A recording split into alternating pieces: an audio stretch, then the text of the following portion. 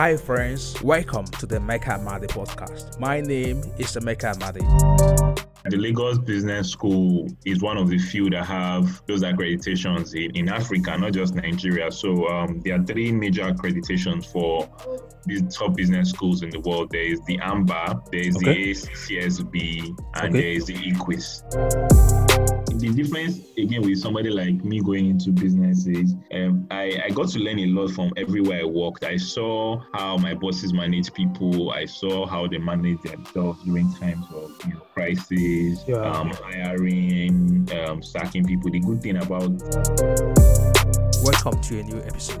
With me is Babatunde Akin-Moses. Babatunde is currently the Chief Executive Officer and co-founder of Sycamore.ng, an online peer-to-peer fintech leading platform connecting lenders and borrowers using technology based in Lagos. Since commencement in March 2019, the startup has facilitated the disbursement of about 1 billion naira between lenders and hundreds of borrowers, who are mostly small businesses, via its platform. Prior to Sycamore, Babatunde worked as a budget analyst at the Shell Nigeria Exploration Production Company Limited at the start of his career. He also worked as a consultant for KPMG and PwC between the year 2011 to 2018 before he left as a manager in the tax division. In 2018, Babatunde also had a brief stay at Pezisha, a peer-to-peer micro-lending marketplace based in Nairobi, Kenya. Babatunde graduated from Bowen University with a first-class degree in economics, enrolled into Lagos Business School, Pan-Atlantic University in 2017, and earned his Masters of Business Administration in 2019. Babatunde is also a chartered accountant with the Institute of Chartered Accountants of Nigeria, ICANN. You're welcome, Babatunde. So good to have you.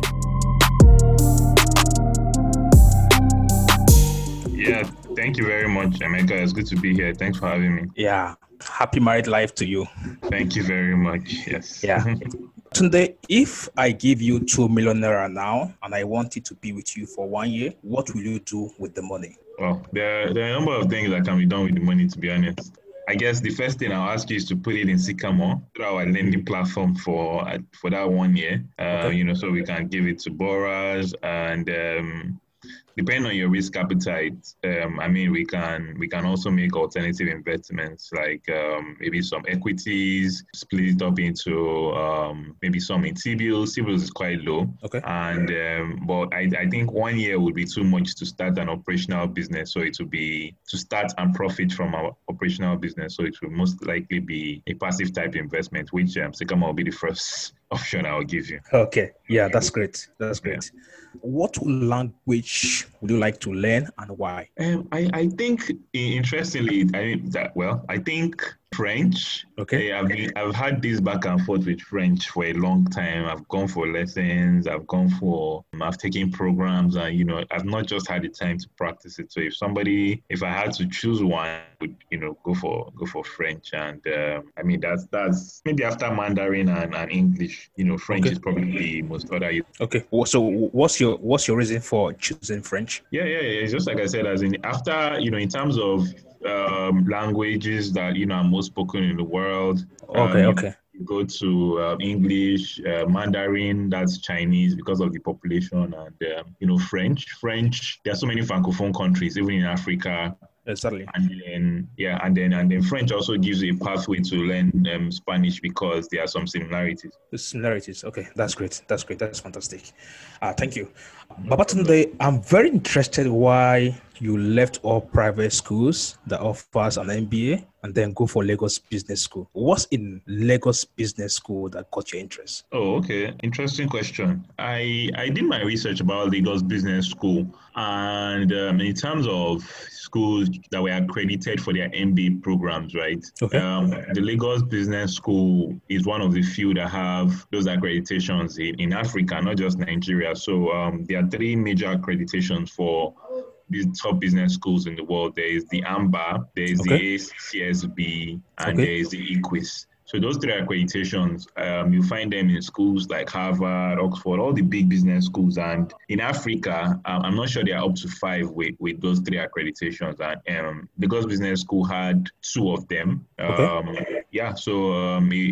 Looking at that and then other factors too, because Lagos Business School started from a postgraduate program before they went into their undergraduate program. So the school was actually set up to deal with higher level education as opposed to other schools in Nigeria that start with, first degrees. Lagos Business School started from executive education. So they have more experience with that, not to talk of the network opportunity. Exactly. This is very, very helpful. Yes. Because I've been doing my own research on which school to attend for MBA in Africa. And then, so I have been like so much interested in Lagos Business School. That's why I was able to like reach out to you. Oh, you finished from Lagos Business School. You're very helpful in my research. Thank you. This is very, very helpful. You're welcome. Thank you. I noticed that you studied economics in your first degree, but along the line, you switched to being a chartered accountant. Why did you switch to accounting? Okay, so interesting. It wasn't a very conscious switch, to be honest. I think when I went to study economics, interestingly, my dad is a medical doctor, and initially, he wanted me to study medicine medicine or engineering. That was a dream. But all of a sudden, my last year in secondary school, he sort of persuaded me to go towards economics. And the general idea we're inspired by people like people in Obasanjo's first regime, people like Soludo, people like Konjo Iweala. Those people were big inspirations. So the idea after school wasn't very, very clear, to be honest. The only places I knew that were really using economics were maybe National Bureau of Statistics, World Bank, and quite honestly, I hadn't done any kind of research to understand the pathway to enter those places. So when I came out of school, I looked at the places that were possible to actually get a job, and somehow around that time, my mind was towards more on consulting, management consulting, and I after applying several places, I started my career with I started my youth service with Shell, and the chance for retention at Shell was going to be a contract job, so I didn't want to stay. And so I went into KPMG, and KPMG, most career paths in KPMG, once you're in consulting, they'll make you do ICANN. So that was how my journey with accounting started. And it's been a blessing, to be honest. I noticed it wasn't that bad. I really didn't like accounting at the time. And if somebody told me I'll ever be a chartered accountant, I would have said it's a lie. Because I always felt it was a very boring area. But I'm a chartered accountant today, and I'm really grateful for that experience. Exactly. Why am I asking these questions? Because I'm an accountant. Yes, that's my first degree. There's always a debate between economics and accountants. Like, accountants are better than economists. This thoughts are like, why did he switch from economics to accounting? I think our theory is taking form. The funny thing is, the thing about it is, a lot of us, when we're in university, get proper career guidance. Exactly. There are very few universities at undergraduate level in Nigeria that do career fairs. Exactly. I know Covenant is one of the few.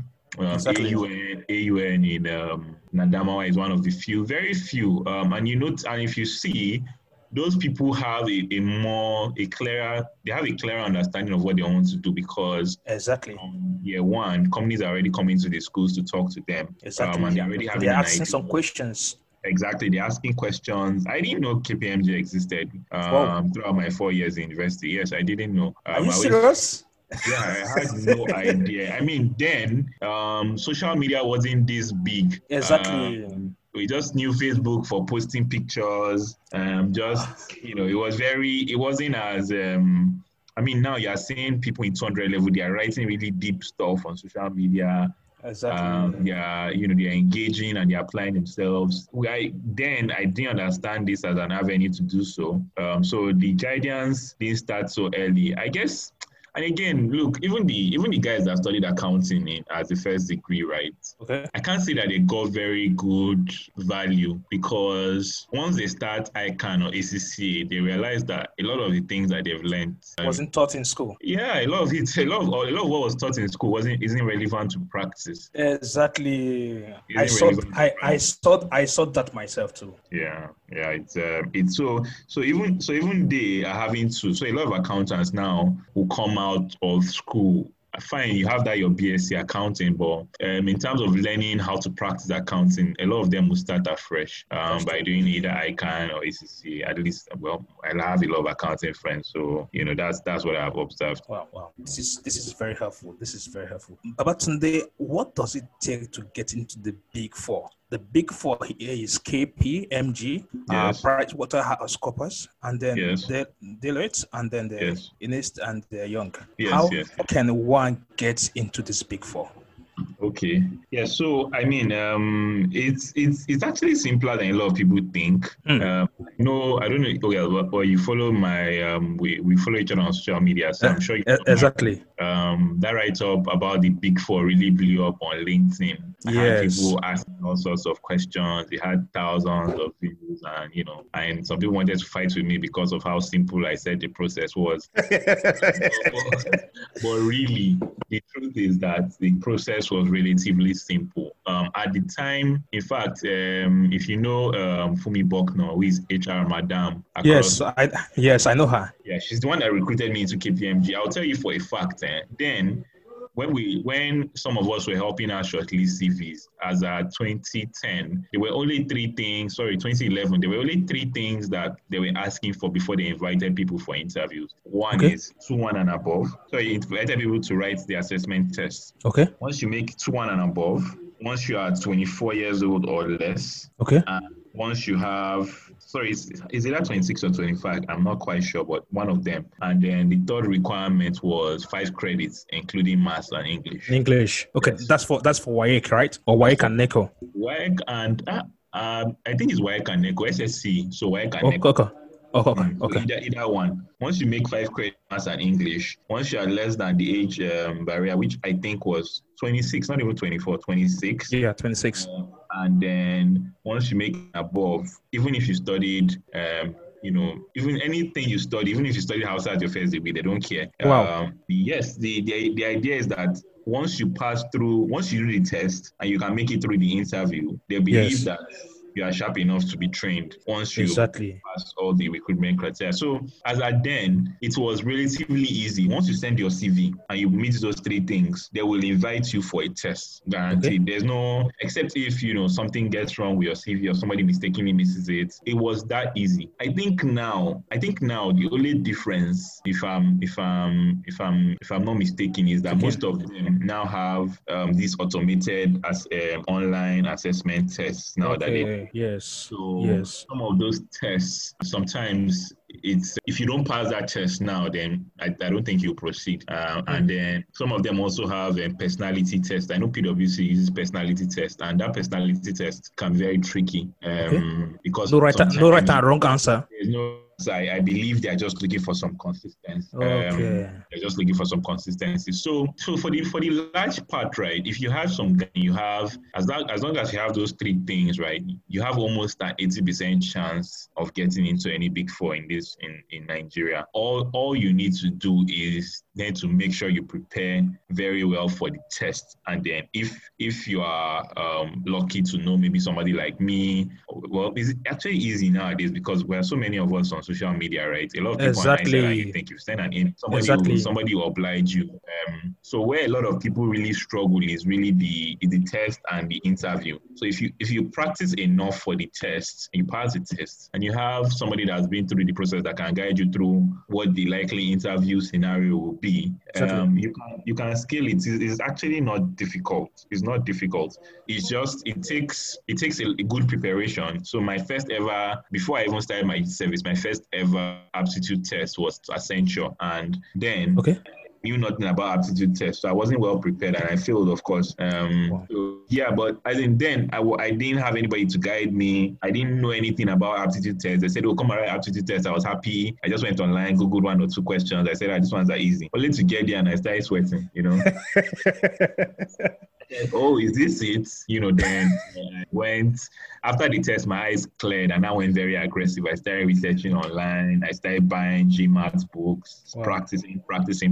So I practiced aggressively that when I wrote tests, I could tell if I passed or failed because I had practiced over and over again. Then I started seeing questions that I'd even practiced, So, so that's really the part of getting in. If you meet those criteria, you study aggressively for the tests, and then look for go online, go on the different blogs, look out for people on social media that have been through the process. Exactly. That's it. Yeah, that's very, very helpful. Yes. Yeah, I think another strong method or medium where you can get to like reach out to people who are working in those organizations is via LinkedIn. A lot of them are on LinkedIn. Yes, and practically everybody. Yeah. Mm. Exactly. And advice is free. You can always reach out to them and then say, please, I'm looking at like applying this organization. What do you think I need to do to like get a big chance of getting the job? Yes. People will be open to like help. Yes. People are, I agree 100%. People are more open to help than a lot of people think. Exactly. Is why, some of us are always preaching that when you engage with some of these people, when you get the chance to engage with some of them online, that's good to be very courteous and respectful. Exactly. As much as you can. It's not every, I see a lot of younger people getting into fights over politics and some other funny things. And I think they're just shooting themselves in the foot. I think we've been engaging on social media for at least 2 to 3 years now, right? Exactly. And I mean, when you asked for this, it was just a no-brainer that, okay, I know that I'm telling you.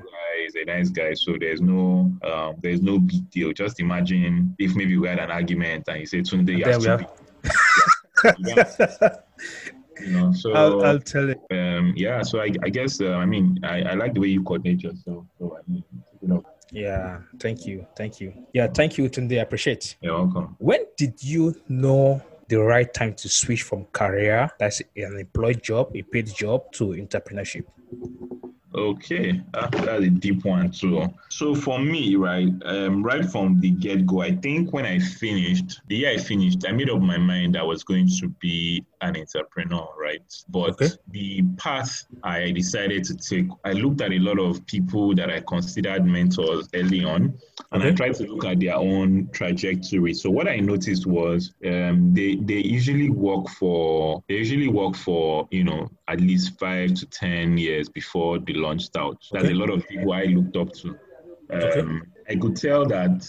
I mean, I knew there were a lot of people that came out of school and just went straight into business, but those are people that already have very clear skills. Like maybe somebody was a developer or a fashion designer, or an artist, something like that. Yes.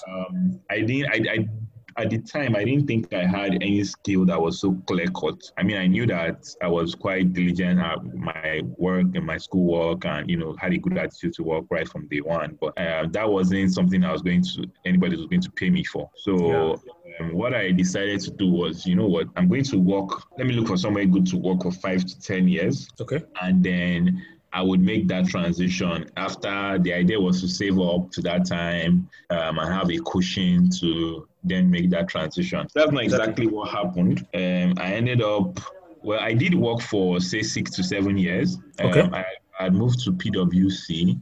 And then the idea of going to business school came. And I just said, you know what? If I could make manager in a big four, I mean, manager is like a good milestone, right? It's a good point to, even if you exit as a manager, if you come back as a manager, which is a good thing about the big four. Like, I can always go back to PwC or KPMG today, for instance. Oh, wow. Because I didn't leave on a bad note. They'll always be happy to take me back. Exactly. So the idea was go to business school, and after business business school, try out, do this, give this entrepreneurship thing a shot, and let's see how it goes from there. Worst case, right? I already had experience. I was already a manager. And you have the network. I have a good network. So the truth is that regardless of what happens, I had already sort of set a minimum benchmark of which worst case would be to go back to PwC or KPMG. Hopefully it won't come to that, but that is always on the table if necessary. So I sort of, my own approach was to take a very patient approach, build experience, build skills, and get, like you said, a good network of people. Exactly. If I ever wanted to go back to paid employment, it would be very, very easy. So that was my own kind of approach. So that transition was easier for me because I was already chartered, I was already a manager, Exactly. I had experience. So I said, okay, you know what, this is a good time. And again, I also watch people that are taking a similar approach, right? Yes. The former minister of investment and trade, that was a similar thing to what he did. Okenelama. I mean, he was in KPMG. He went to Harvard for his own MBA, and then he came back, and he started, instead of rejoining, he went into business, which is Africa Capital Alliance. That was the private equity firm that financed MTN. So, I mean, I just looked at those guys and other examples. So I said, okay, well, this seems like a very reasonable approach, right? Exactly. It's easier than just waking up and quitting your job. And then walking into entrepreneurship, there's like hellfire. You understand? Yes, exactly. And again, the difference again with somebody like me going into business is I got to learn a lot from everywhere I worked. I saw how my bosses manage people. I saw how they manage themselves during times of crisis, hiring, sacking people. The good thing about consulting is that you start to manage a team from a very young age. So from your second year, you can be managing a team of 4 or 5 people. It's a third year, fourth year. Once you're a manager, you're managing up to 20 people. So I mean, you have Tunde now, for instance. I was 27. I mean, I was managing several teams of so many people. So I already learned, that to manage people, which are things you need to learn, which I see a lot of first-time entrepreneurs struggle with. Rather, it's not really their fault. They just don't have the experience. Exactly. Manage people before. You just started a business, and you're grappling with how to hire, how to fire, and all those stuff. I mean, it's still a struggle. I'm not saying it's easy, but it's easier because we've seen other people have tactics, and then you've learned from other people's experience. Exactly. So that's really the transition story. Yeah, thank you. Apart from the network, the place you worked before, I like the skill. Do you also look at the finance too? Like you need to have so amount of money before you can then walk away. Yes. Yes, that's very critical. I didn't stress that part so much because I mean that was exactly what happened in my case too. You need to have something to sustain yourself or your business if you are drawing a salary for maybe 6 to 12 months. If you want to go into business off the bat, at least that's what I would recommend, that you have, if you're not getting some sort of investment immediately, you need to have some kind of, okay, this money would at least pay for your basic expenses for 6 months to 1 year before you plunge, because the business might not make money as quickly as you expect. So you need to have that. You need to have that in mind too. Yeah. Thank you so much. Thank you today. Watch out for episode 2 on the Real Talk with Babatunde next week, Saturday. Thank you.